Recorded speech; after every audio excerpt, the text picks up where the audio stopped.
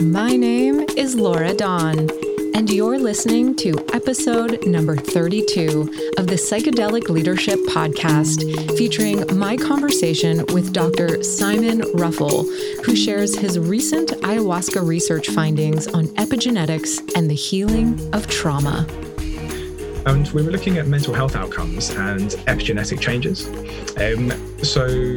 So what we found was there were statistically significant decreases when people drank ayahuasca in both the short and the long term in depression and anxiety.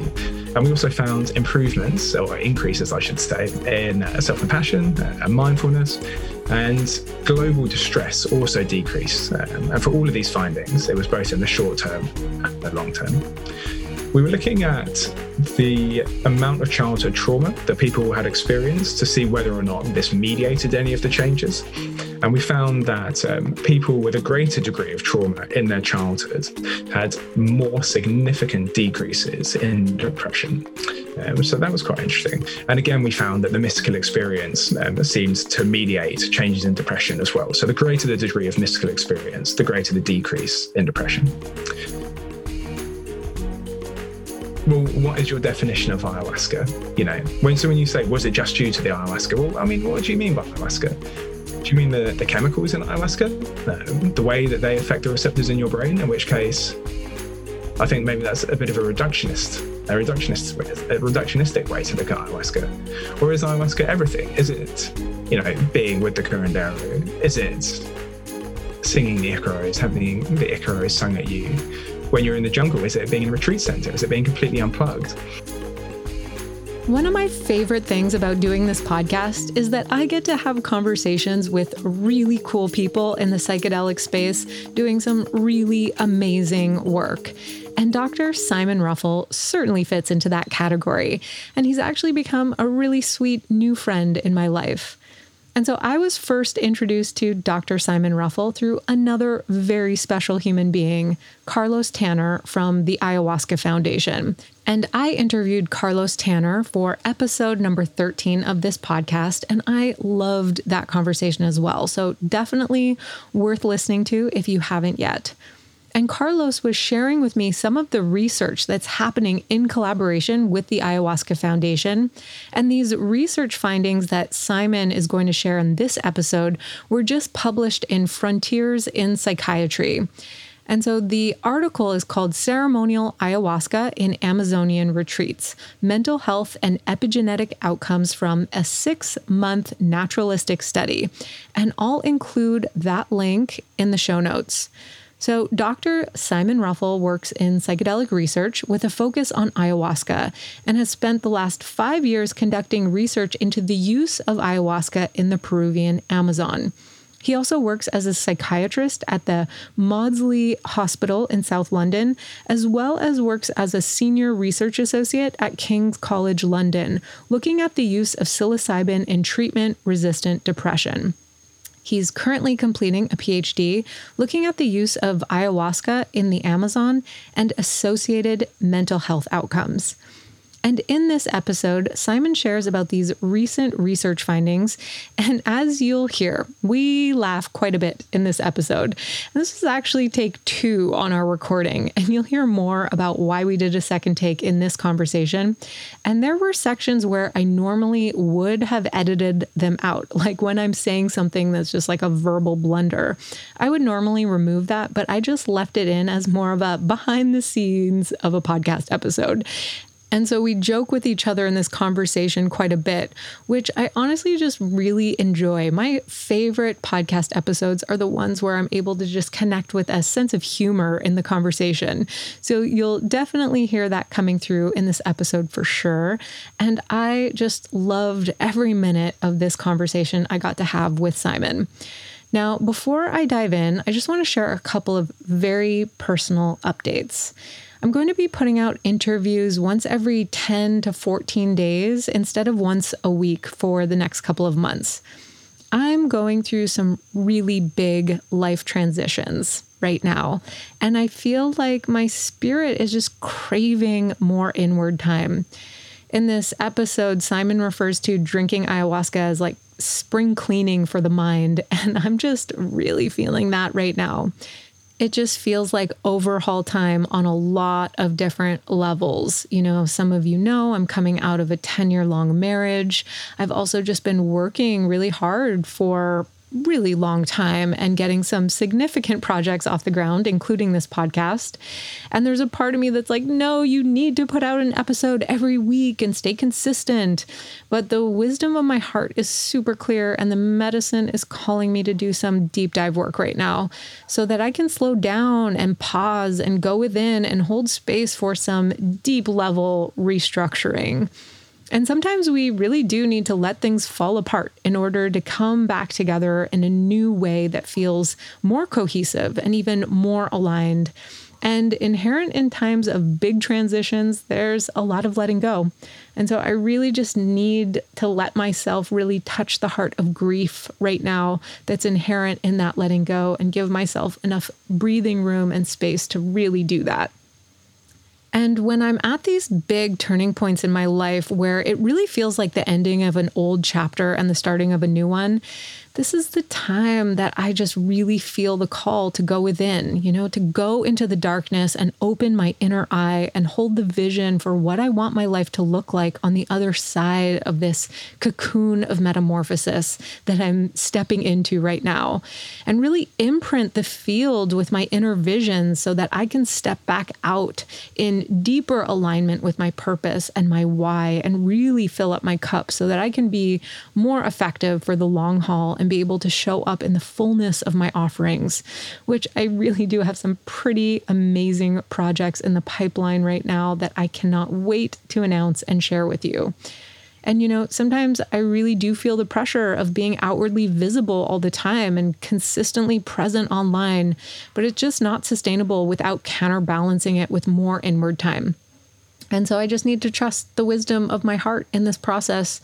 And this is also what it means to embody psychedelic leadership. This is what that means to me. And I'm doing the best to really embody and practice what I stand for and what I teach and what I value.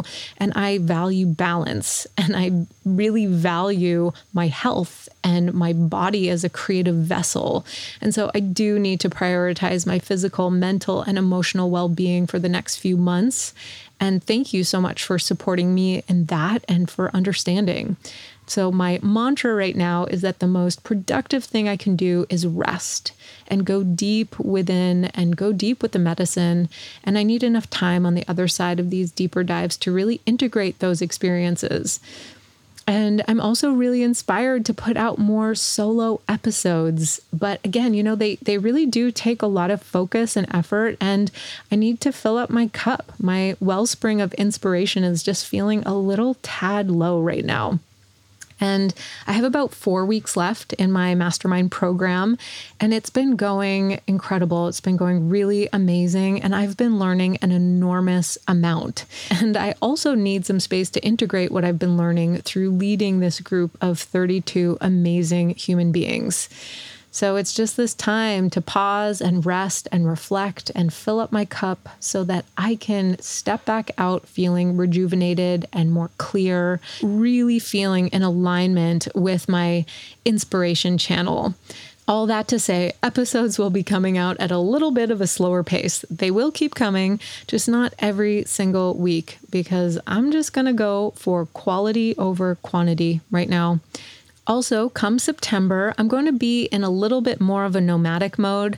I'm exploring some new communities, and it looks like I'll be coming to Austin to check out the scene over there. I feel like it's really just such a happening place right now, and I'm really just feeling the call to immerse in a couple of different community scenes. And I'll also be speaking at the Meetdelic Psychedelic Conference in Vegas, November 6th and 7th, which I am so excited about. I'm speaking on a microdosing panel, and I also have a solo speaking spot where I'm going to be exploring the intersection between creative problem solving and psychedelics. And so I would love to meet you there if you feel like hanging out in person. I'll include a link in the show notes if you want to get a ticket to attend, and there will be a code for you to receive a discount on your ticket. All right. What else did I want to touch on? Oh, yes. If you have not yet received my 4 playlists for psychedelic journeys and beyond, you can swipe that on my website at livefreelaurad.com, where you can also swipe my free 8-day microdosing course. I am going to be launching another mastermind, and the application is still up on the last landing page. And if you want to get on my list to attend my next mastermind program, feel free to fill out the application. It's under the microdosing mastermind tab on my website. All right, I'm going to be leaving you off with this really super sweet song by Puentes. I love this whole album called Americua, and the song is called Cantataita. It's such a beautiful song, and their whole album is so beautiful, and I'll include those links in the show notes as well. All right, without any further ado, here is my conversation with Dr. Simon Ruffell, exploring the research findings around ayahuasca, epigenetics, mental health, and the healing of trauma. So are you saying that people don't think you're a doctor because you look younger? I think it's a mix of looking younger and wearing silly trousers. Which is true.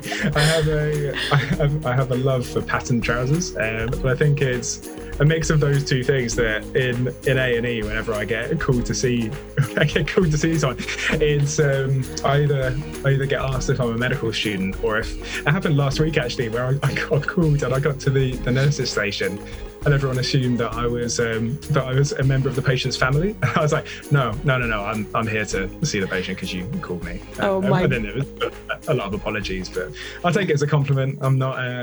I'm pleased not to kind of look like the stand doctor, I guess.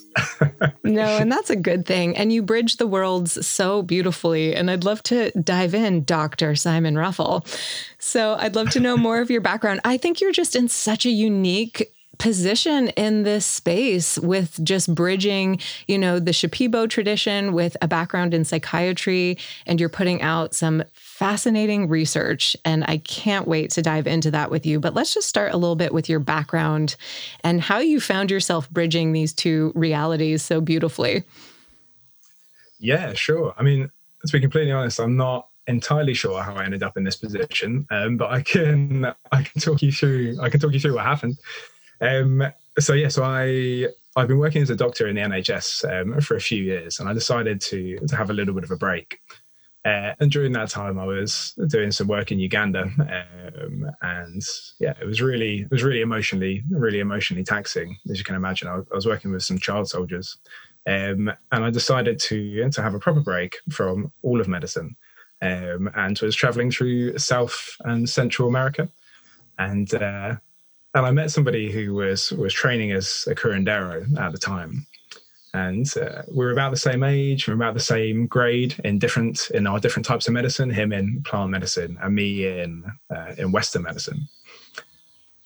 And it wasn't the first time I'd come across ayahuasca. I'd been aware of it for ages, but especially in South America, as I'm sure you know, everyone was, it was frequently spoken about. And whenever I mentioned that I was a psychiatrist, people would come back at me saying, well, yeah, Western psychiatry doesn't really do anything. It's not very good. You should try drinking ayahuasca. Have you come across ayahuasca?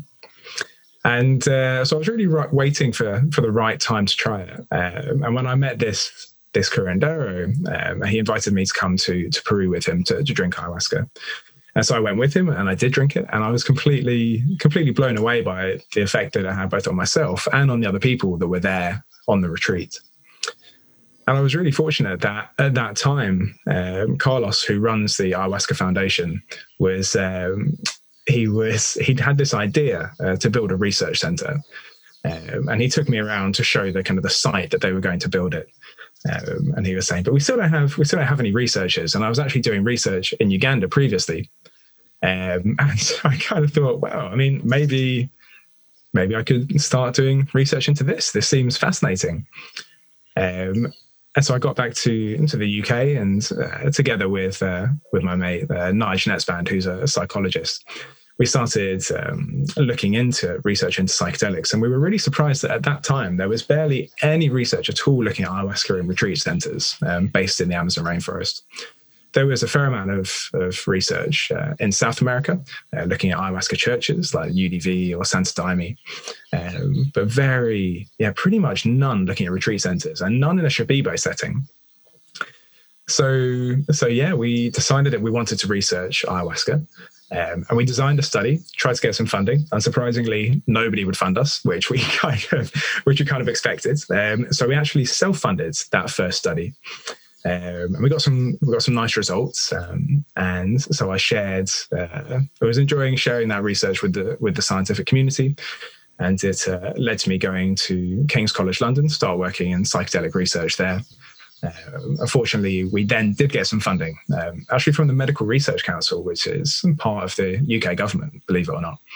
And that was the money that funded our latest study, which I will tell you all about in a sec, I'm sure. Okay, sweet. Well, let's go to the first study. What were you researching in the first study, and what did you find?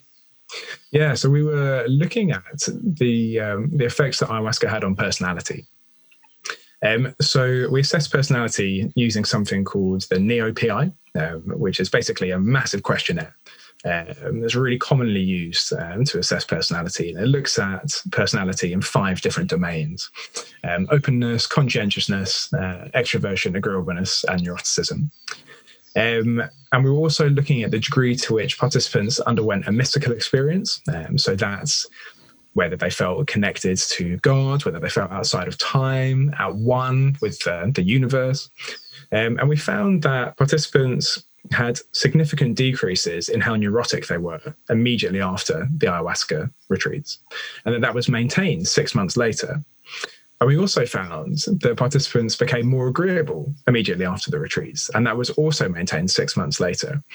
And the degree to which they experienced a mystical experience seemed to mediate these results. And so the greater the mystical experience, the greater the decrease in neuroticism we found. Okay, and so how is neuroticism expressed? How is neuroticism expressed? I'll say that again. So how is neuroticism expressed? Because and I guess how neurotic am I? Seeing as you just did that 3 times, I'm going to say probably quite neurotic.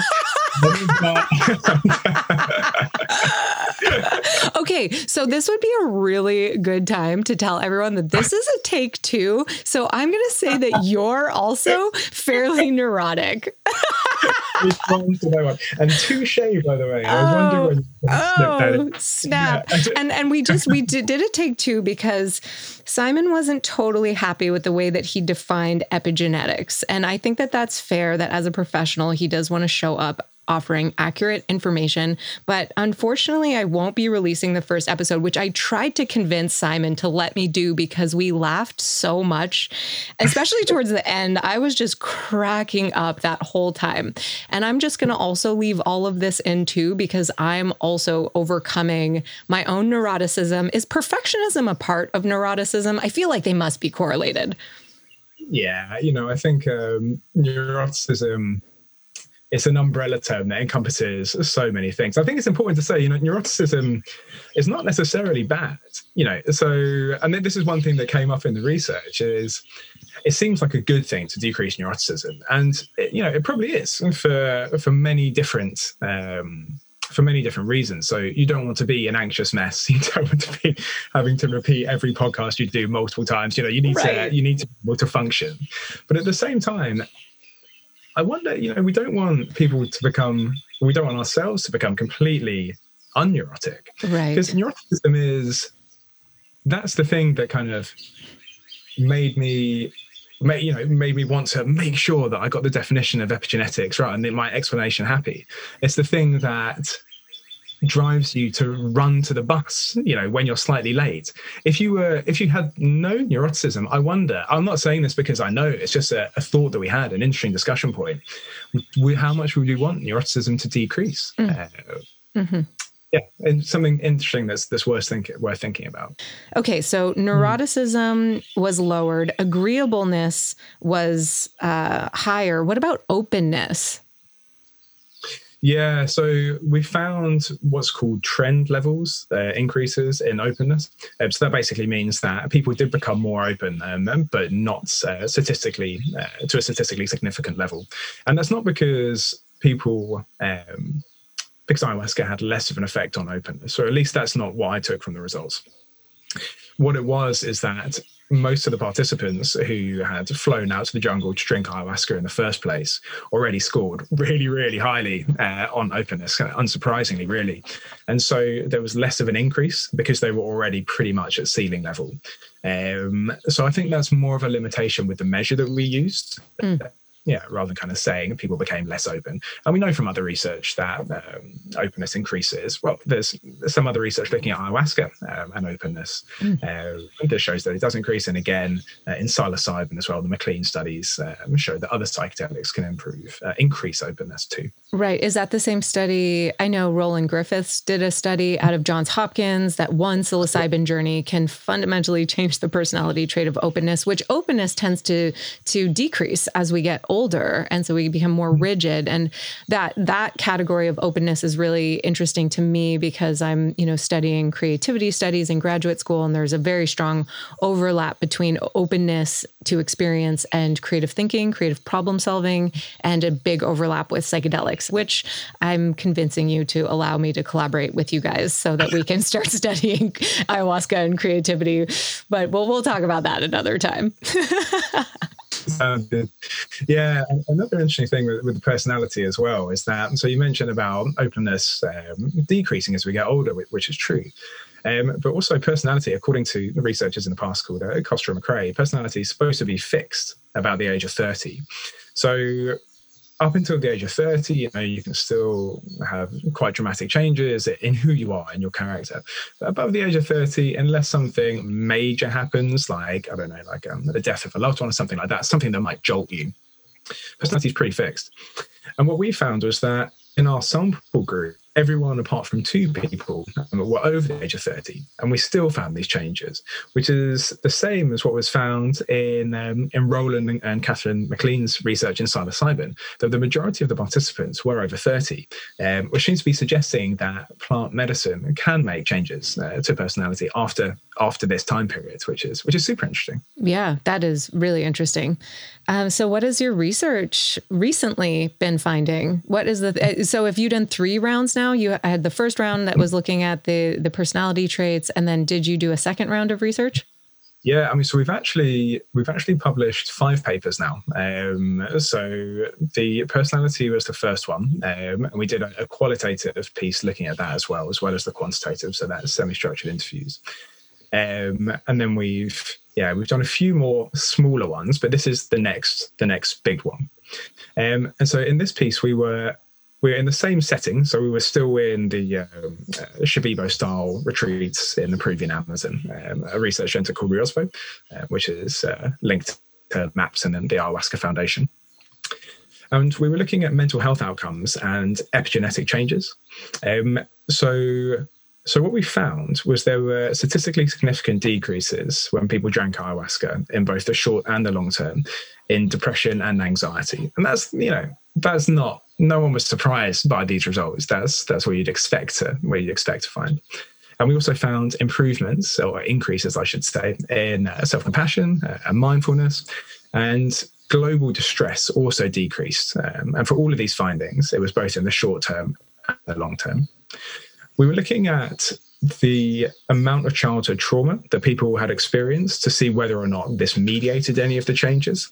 And we found that people with a greater degree of trauma in their childhood had more significant decreases in depression. So that was quite interesting. And again, we found that the mystical experience seemed to mediate changes in depression as well. So the greater the degree of mystical experience, the greater the decrease in depression. We were also looking at memory, and we found that people who had traumatic memories perceived them in a less negative way, and that was maintained 6 months after the ayahuasca retreats too. We also looked at epigenetics, and so we collected saliva samples immediately before people drank ayahuasca, immediately afterwards, but we didn't do a 6-month follow-up because of costs. And we found, so epigenetics, is the study of looking at. Sorry, let's do the whole podcast again. I'm out. No. To deal with my neuroticism. Okay, we're doing it. So, what is epigenetics? How do we define epigenetics, Simon? I'm glad you asked. Epigenetics is the study of the way in which DNA is expressed. So it's not to do with DNA changing. It's to do with the way that genes change their expression. And we were looking at how that is affected by ayahuasca. So what we were looking at was the way that ayahuasca changes the expression of certain genes in the DNA. So not changing the actual genes, not changing the DNA, not changing the DNA code, but just the way in which they're expressed. And so we were looking at a few different genes, and we found an increase in methylation. So that's the addition of methyl groups, which is one of the ways that the epigenetics can change the way the genes are expressed, to a gene called sigma-1. And sigma-1 is a gene that is involved in many things, including neuroplasticity, so the ability of the brain to make new connections. And it's also hypothesized to be involved in traumatic memory recall. So the idea is that it might allow people to access the very difficult memories that they have, and to frame them in a slightly different way, to see them, to decrease the emotional charge or to change the emotional charge. So that was, it was a really, really interesting study. I need to say that we can't draw firm conclusions from this, because when you study epigenetics, you need to have a sample group that's kind of in the hundreds, and our sample group was 66. But it does suggest that something is going on there, something really interesting. And so I'm pleased to say that we actually just got some more funding to continue looking at this, and to also look at some other genes as well, to widen the search. But that was the first time that psychedelics and epigenetics have been looked at together. So for me, that was really the most interesting part of this study. Mm-hmm. Are we only talking that this was just from ayahuasca? There was no talk therapy, psychotherapy after that? This gene changed its expression just from drinking ayahuasca, is what you think? We definitely can't say that, and because the studies that we do are observational in nature, so they're not controlled. So normally when you do research in the labs, you try and control for as many things as possible. Obviously, there's always some confounding variables, other things that can get in the way. But in answer to your question, we can't say it's due just to ayahuasca.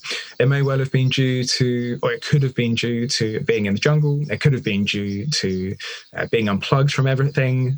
Some people underwent preparation and integration if they decided to do that themselves. Most people didn't, so it could have been something to do with that as well. I think when we're thinking about this, because it's something I get asked quite a lot, about the confounding variables in observational research. It's interesting to think, well, what is your definition of ayahuasca? When you say, was it just due to the ayahuasca? Well, what do you mean by ayahuasca? Do you mean the chemicals in ayahuasca? The way that they affect the receptors in your brain? In which case, I think maybe that's a bit of a reductionistic way to look at ayahuasca. Or is ayahuasca everything? Is it being with the curandero? Is it singing the Icaros, having the Icaros sung at you when you're in the jungle? Is it being in a retreat center? Is it being completely unplugged? And so, although we can't specifically say it's as a result of ayahuasca, the brew, I would argue that one of the beauties of ayahuasca is that it's the full package. It's a holistic thing. Mm-hmm. And so whatever the ayahuasca experience was, it seems like it could have been having this effect. We're hoping to start doing some research looking at ayahuasca in the labs here in London. And I really hope we'll be looking at epigenetics in that. So we should be able to tell in the future whether or not it was the chemicals in ayahuasca. But for now, we just know that it seems like something's changing when people attend these ayahuasca retreats. Interesting. And so you said the retelling of the story, it's almost like there's a shift in narrative around the trauma that happened. Can you unpack that a little bit? Yeah, sure. So in this research, we also did qualitative research. So that's non-numerical. It's semi-structured interviews. That's what we did. And then we analysed them to look for themes. And it's something called a thematic analysis. And what we found in this research was that people seemed to change the way that they thought of these traumatic experiences. So obviously, it's not that the traumatic memory itself changed, but their perception of the emotional content seems to change. So a classic thing that we would find is that if somebody experienced abuse, they might have thought, oh my God, like, what did I do wrong in order to be abused? Like, why was I so repulsive or horrendous that I got abused? And there'll be a lot of guilt, a lot of shame, things like that. And what we found was that a lot of people seem to perceive that abuse in a different way. So the classic thing would be that they would view their abuser as somebody who was damaged, somebody who needed help, who did something, probably unforgivable, but it wasn't the individual's fault. And they could almost see from that point of view that it was this person's fault, this other person, and they could forgive themselves that it had happened, and were no longer blaming themselves for the experience that they'd gone through. So almost kind of reframing what had happened, that seemed to be quite often, not all the time, but quite often what was going on. Interesting. And so we think that the change in the sigma-1 specifically is somehow correlated to the processing of trauma. Potentially. I think it's too early to say at the moment, but that definitely is something that could be happening. And it's really exciting if that is, because it's a biological change that could be happening as a result of ayahuasca. But at the moment, we need to focus on getting more data so we can explore it further. So no firm conclusions yet, but it does suggest that this is a potential mechanism and one that we should definitely be looking at more. So in terms of epigenetics, I know we've talked about this a little bit before. And are you familiar with Dr. Bruce Lipton's work, The Biology of Belief? Yeah, vaguely, yeah. Okay. Well, then I won't ask you a bunch of questions about your perspective on his work in particular, but my understanding is that the environment influences our genetic expression, and that genes can get upregulated or downregulated, and that upregulation and downregulation have an influence on our health. Is that generally true? And is it immediate? Like, how long do these changes take place over? And then the last time we spoke, you also talked about intergenerational trauma and some really interesting studies there. So any direction you want to run with this? Yeah, sure. So with epigenetics, the idea is that the environment, very simply put, influences the way in which genes are expressed. And, that doesn't have to be major traumas. That can be just the environment in general. And it's not all genes. It appears to just be kind of quite a small number of genes that seem to be affected or kind of be sensitive to epigenetic changes. And when it comes to intergenerational trauma, that's a really interesting one. So there are some studies looking at things like the Dutch hunger famine in the Second World War. And there was a massive shortage of food going into Holland during a period of I think it was about a year. And the way in which people's genes were expressed changed, or some of them changed as a result of this, this very traumatic experience and the shortage of food. What they found is that people who were involved in that famine passed their genes down to the next generation. And they passed those genes that had been changed, they'd been either turned on or turned off to the next generation as well. And this can sometimes be positive, this can sometimes be negative. But there are really interesting implications for this work.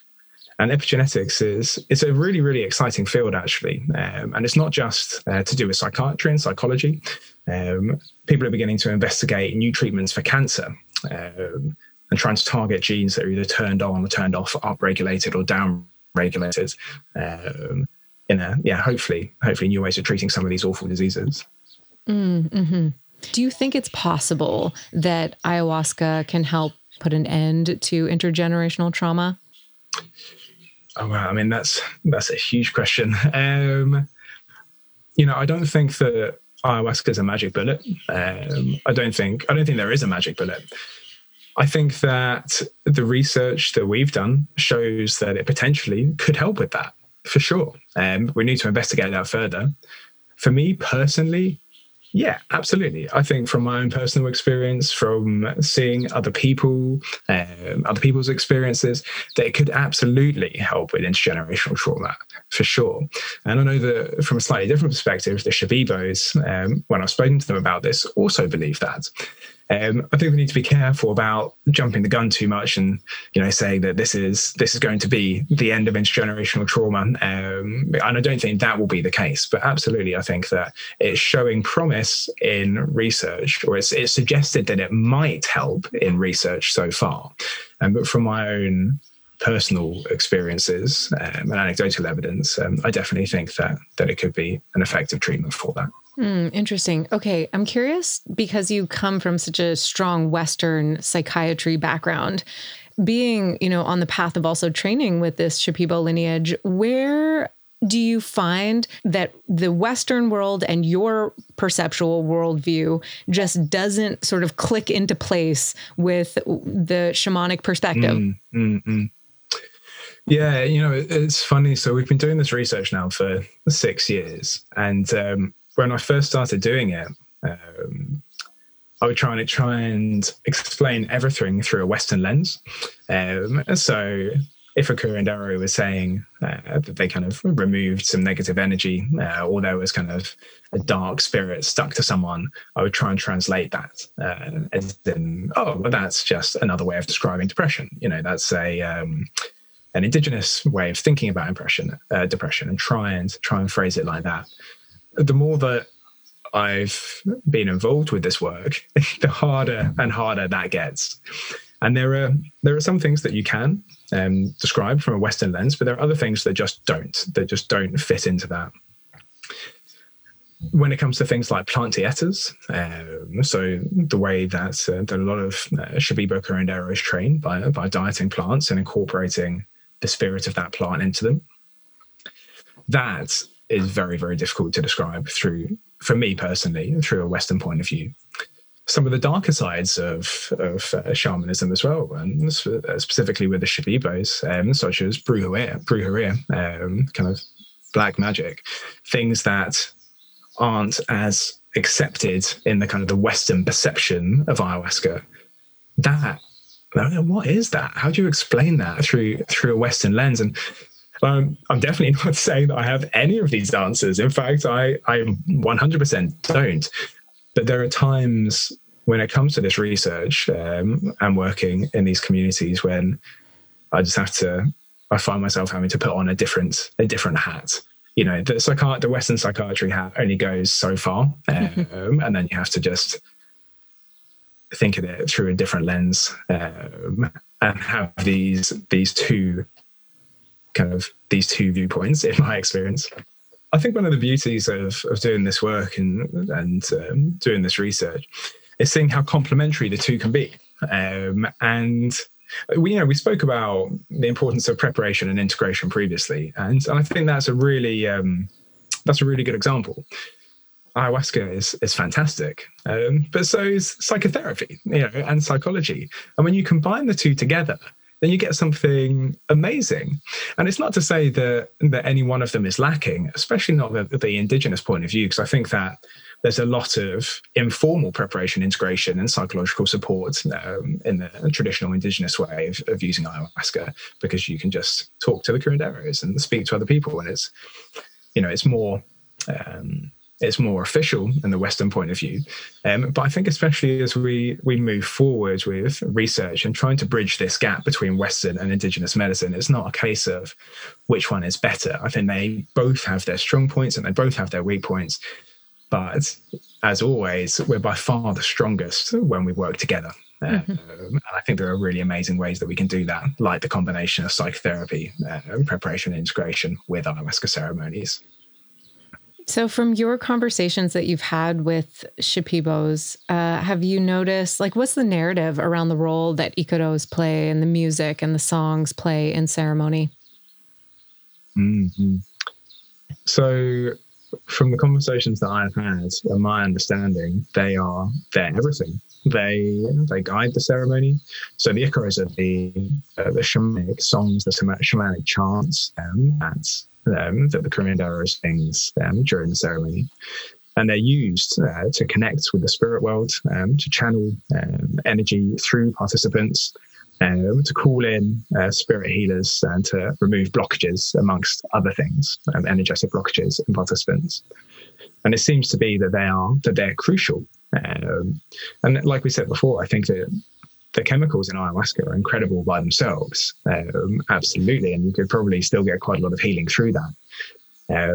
But it's like having an orchestra without a conductor. It's the curandero that uses the icaros in order to utilize the medicine and to get the most amount of healing for the participants. Mm-hmm. Do you consider yourself to be a leader in the space? No. No, I don't. I consider myself to be very lucky that I've ended up in this situation. But I'm still very much learning on all accounts, both in terms of the traditional Igbo medicine, and also in terms of research.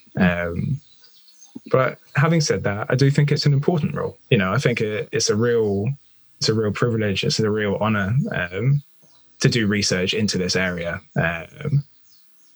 And even though I might not perceive myself as a leader, I do think that that doesn't make me take the role any less seriously. I think it's an important role which carries a fair amount of responsibility to do this work in the right way, to do it in an ethical way, to make sure that Indigenous communities are properly supported in terms of reciprocity, and that the research is of a high quality, to try and help as many people as possible. Mm-hmm.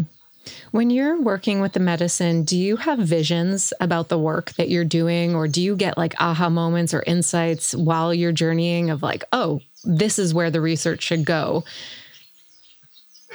Yeah, I mean, I'd be lying if I hadn't said that I've had quite a few times where the ceremony finishes and then myself and there's three of us who do the research together, the core team, Nige Netzband, who I mentioned before, and Wai Fong Sang, who's another psychologist, and we're all at King's College London. And there are definitely times where we've all, after the ceremonies, kind of sat down and had quite enthusiastic brainstorms about the way that we could take the research moving forward.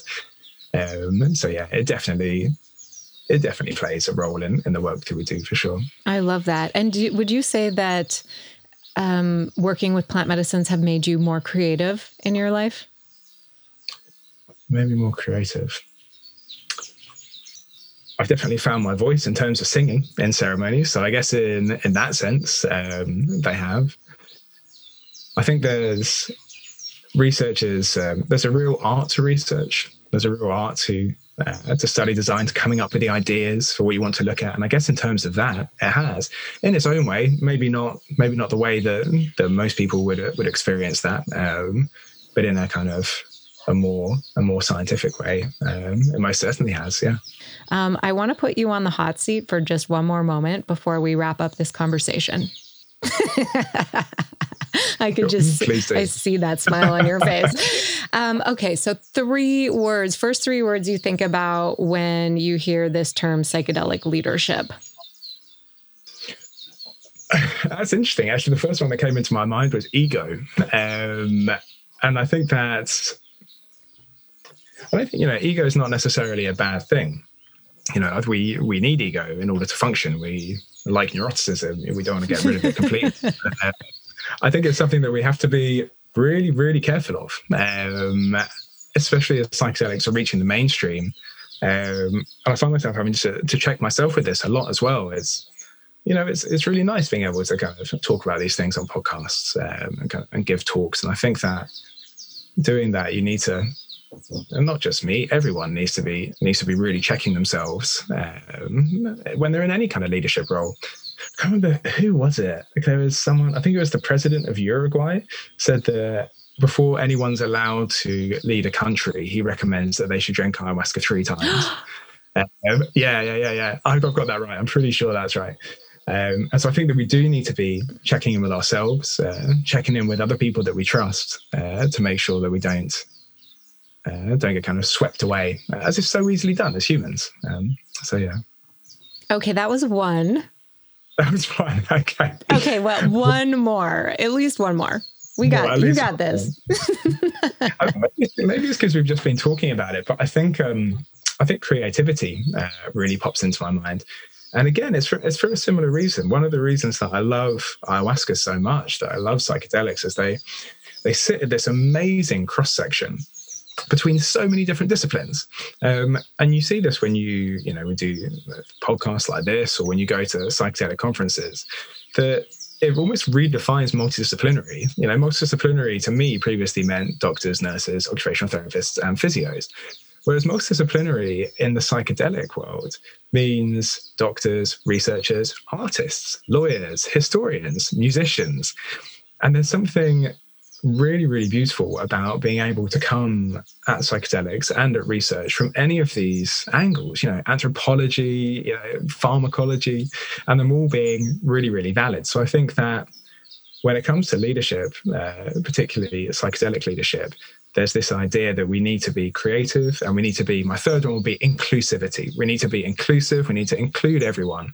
And this goes for, everyone from different cultures and backgrounds, skill sets, because everyone has something to offer. And this is a field where those offerings will be more than welcome.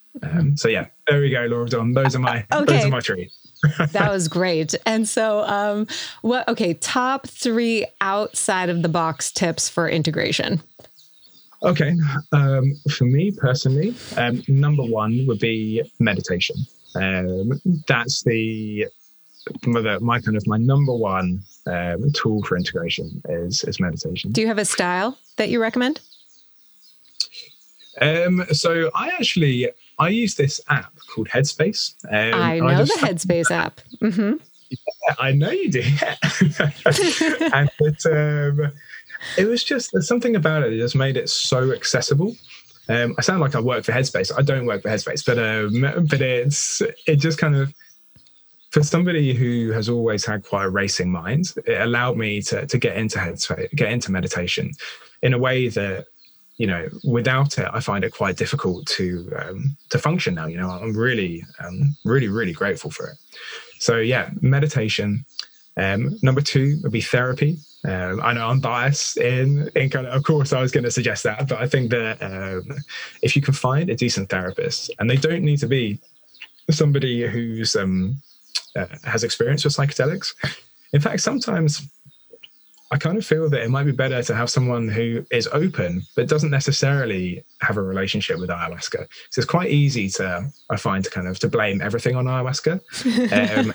There's something in my own personal experience, but there's something really, really beneficial, I think, about having someone, of course, who's open, but a therapist that can help you to make sense of the experience that you've had and make sense of yourself.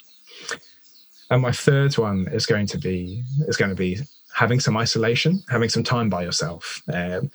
Take your time to let the dust settle, because if your experiences are anything like mine, and pretty much everyone else that I've ever spoken to, you're going to be going through some pretty heavy stuff. There's going to be some stuff that's brought to the surface that's going to take some time. You need to let the dust settle.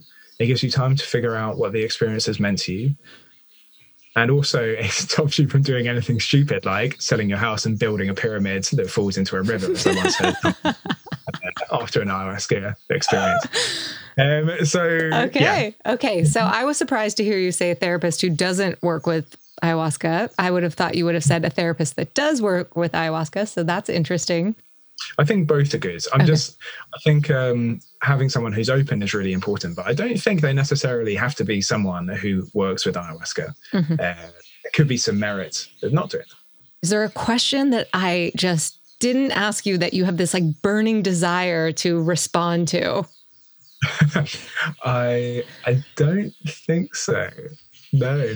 I'm just super grateful we got to do this again. So thank you so and you much. totally blew my punchline. You blew my punchline on what was the most surprising finding from the research? You like slipped it in there. You're like, well, this was the research, and it was very unsurprising. But and which it is interesting that, like, of course there's healing potential of these plant medicines, and that and it's so interesting that we sort of have to like validate indigenous wisdom from a science perspective.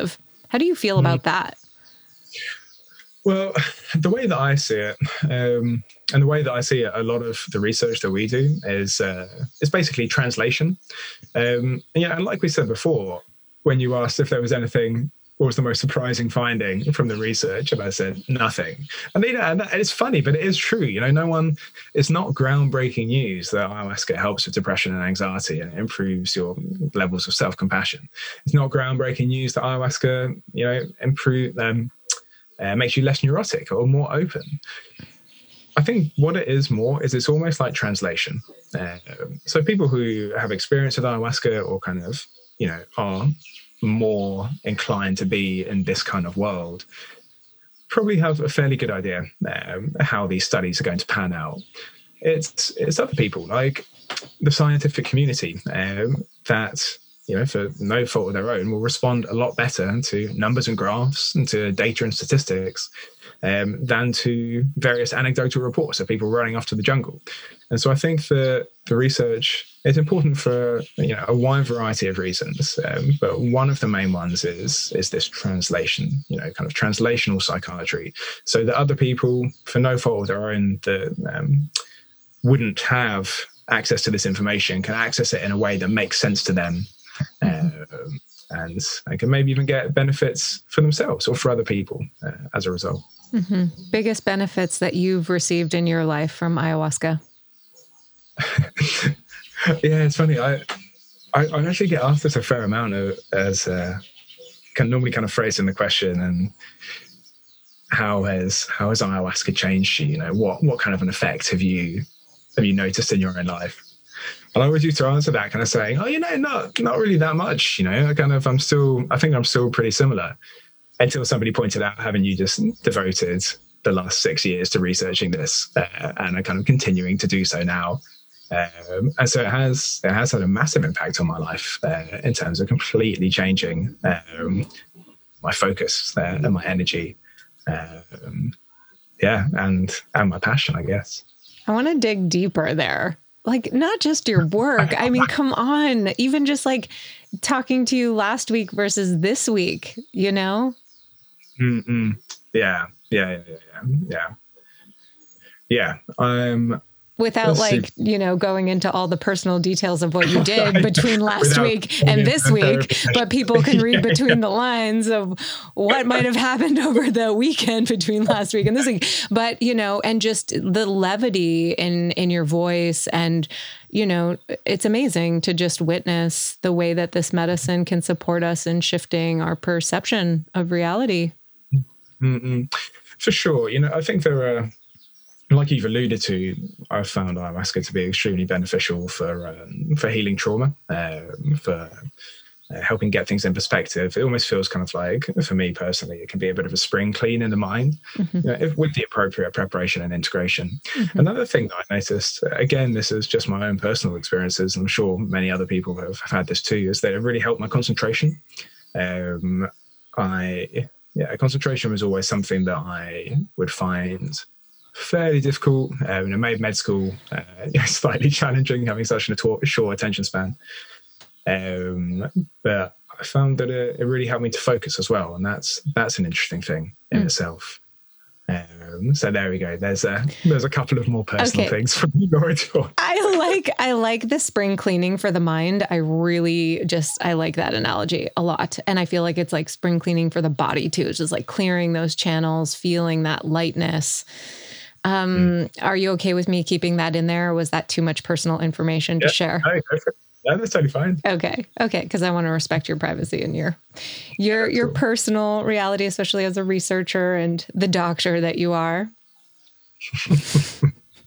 Yeah, I mean, and it's so interesting in this world that we live in where we're just in this like gap between legalization, and we do have to be so careful about what we say. And, you know, I speak on a lot of other podcasts as well. And I also have to be so careful about what I'm sharing. And I'm pretty open about my own personal experience, but it is real. But you have, you know, a license to be concerned about. Yeah. I think we do have to be careful. I think times are changing, but I think there is a risk of stunting the movement too. I think it's particularly important in research, and also with legality. I think, as per usual, it's a real mix of balance, isn't it? It's the balance between not shying away from the benefits that it can have, because the start of most science is anecdotal evidence, you know, as anecdotal reports. Mm-hmm. But at the same time, you know, we don't want to scare people. We don't want to put people off, and we don't want to stunt what hopefully will be a really great movement that will continue and hopefully with lots of healing for people that otherwise wouldn't have access to it. Right. Yeah. Is there anything you want to close on? Parting words of wisdom from Simon Ruffell. Parting words of wisdom. You know what? I'm not sure that I have any. I can tell you what my curandero told me the last time I saw them, which was a little while ago.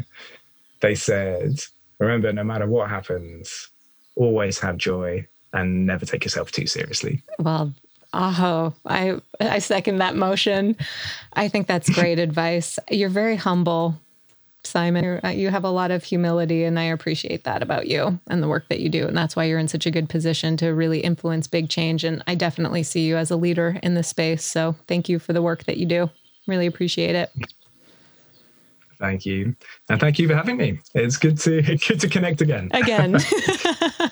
Well, maybe we should drink more medicine and become a little less neurotic on the takeovers. Yeah. I think that'll take a while and probably quite a lot more ayahuasca, but that's fine. For me too. Yeah. And I would say, though, that it's really been invoking a lot more levity in my life as well. You know, I think there is some place of like, okay, perfectionism of like just having a high standard and like really wanting to do, a good job. And then there is that place where it's like debilitating, and then that's not helpful. So just bringing in the humor and the laughter and even just laughing at that and the neuroticism inherent in that is actually quite funny. So invoking the sacred goofball is what I'm really talking about here. I like that as a concept. And it's like what we were talking about before, you know, when you, again, in my own personal experience working with Shipibo curanderos, they find everything hilarious. Oh, you know, if you go through a really difficult experience, you know, kind of see the funny side, you know, don't take it so seriously. That's not to say that they're not empathetic and they're not kind. They're some of the most empathetic and kind people that I've met, for sure. But there's also this, not taking anything too seriously. Don't take it quite so. Don't take yourself quite so seriously. Right. Yeah. As I was saying before we hopped on, you know, when I spent a month in the jungle with this Shipibo grandmother, I cracked up so fucking much that whole month. Like everything was just so funny. Just like witnessing just the sheer comedy of this work on a certain level. I mean, it is serious and it's deep and it's super transformative. And then there's also these moments, like even in ceremony, where I was just cracking up. Like it's just the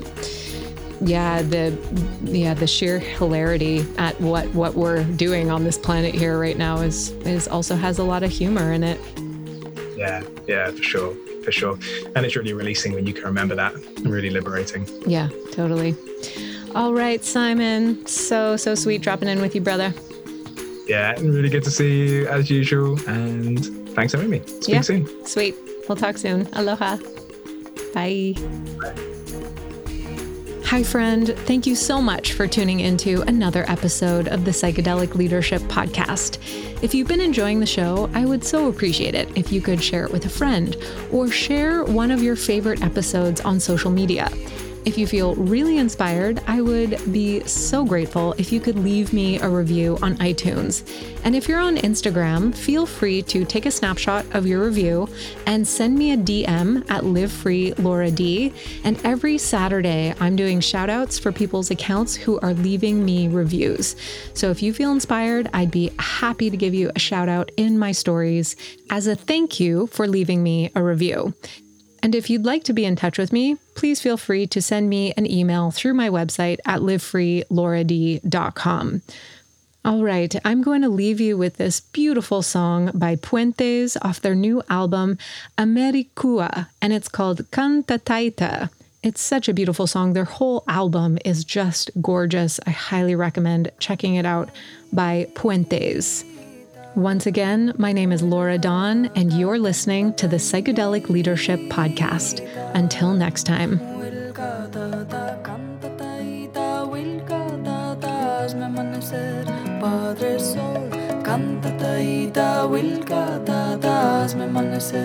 Padre Sol, como tú amaneces en el cielo, amanece en mi corazón. Como tú amaneces en el cielo, amanece en mi corazón. Canta taita, wilka tata, canta taita, wilka tata. Como tu luz brilla en el fuego, brilla tu fuego en mi interior. Como tu luz brilla en el fuego, brilla tu fuego en mi interior. Como un cóndor que levanta vuelo, vuela bien alto nuestro amor. Como un cóndor que levanta vuelo, vuela bien alto nuestro amor. Hay colibrí de las alturas, llena de miel el corazón. Hay colibrí de las alturas, llena de miel el corazón. Canta taita, wilka tata, canta taita, wilka tata. Besa la piel de Pachamama, tu luz divina y tu calor. Besa la piel de Pachamama, tu luz divina y tu calor. Llena de fuerza las cascadas, llena los pechos de emoción. Llena de fuerza las cascadas, llena los pechos de emoción. Canta taita, wilka tata, canta taita, wilka tata. Hazme amanecer en conciencia, hazme amanecer en amor. Hazme amanecer en conciencia, hazme amanecer en amor. Luz infinita de nuestras almas, esta canción es para vos. Luz infinita de nuestras almas, esta canción es para vos. Canta taita, wilka tata, canta taita, wilka tata. Como tu luz brilla en el fuego, brilla tu fuego en mi interior. Como tu luz brilla en el fuego, brilla tu fuego en mi interior. Como un cóndor que levanta vuelo, vuela bien alto nuestro amor. Como un cóndor que levanta vuelo, vuela bien alto nuestro amor. Hay colibrí de las alturas, llena de miel el corazón. Hay colibrí de las alturas, llena de miel el corazón.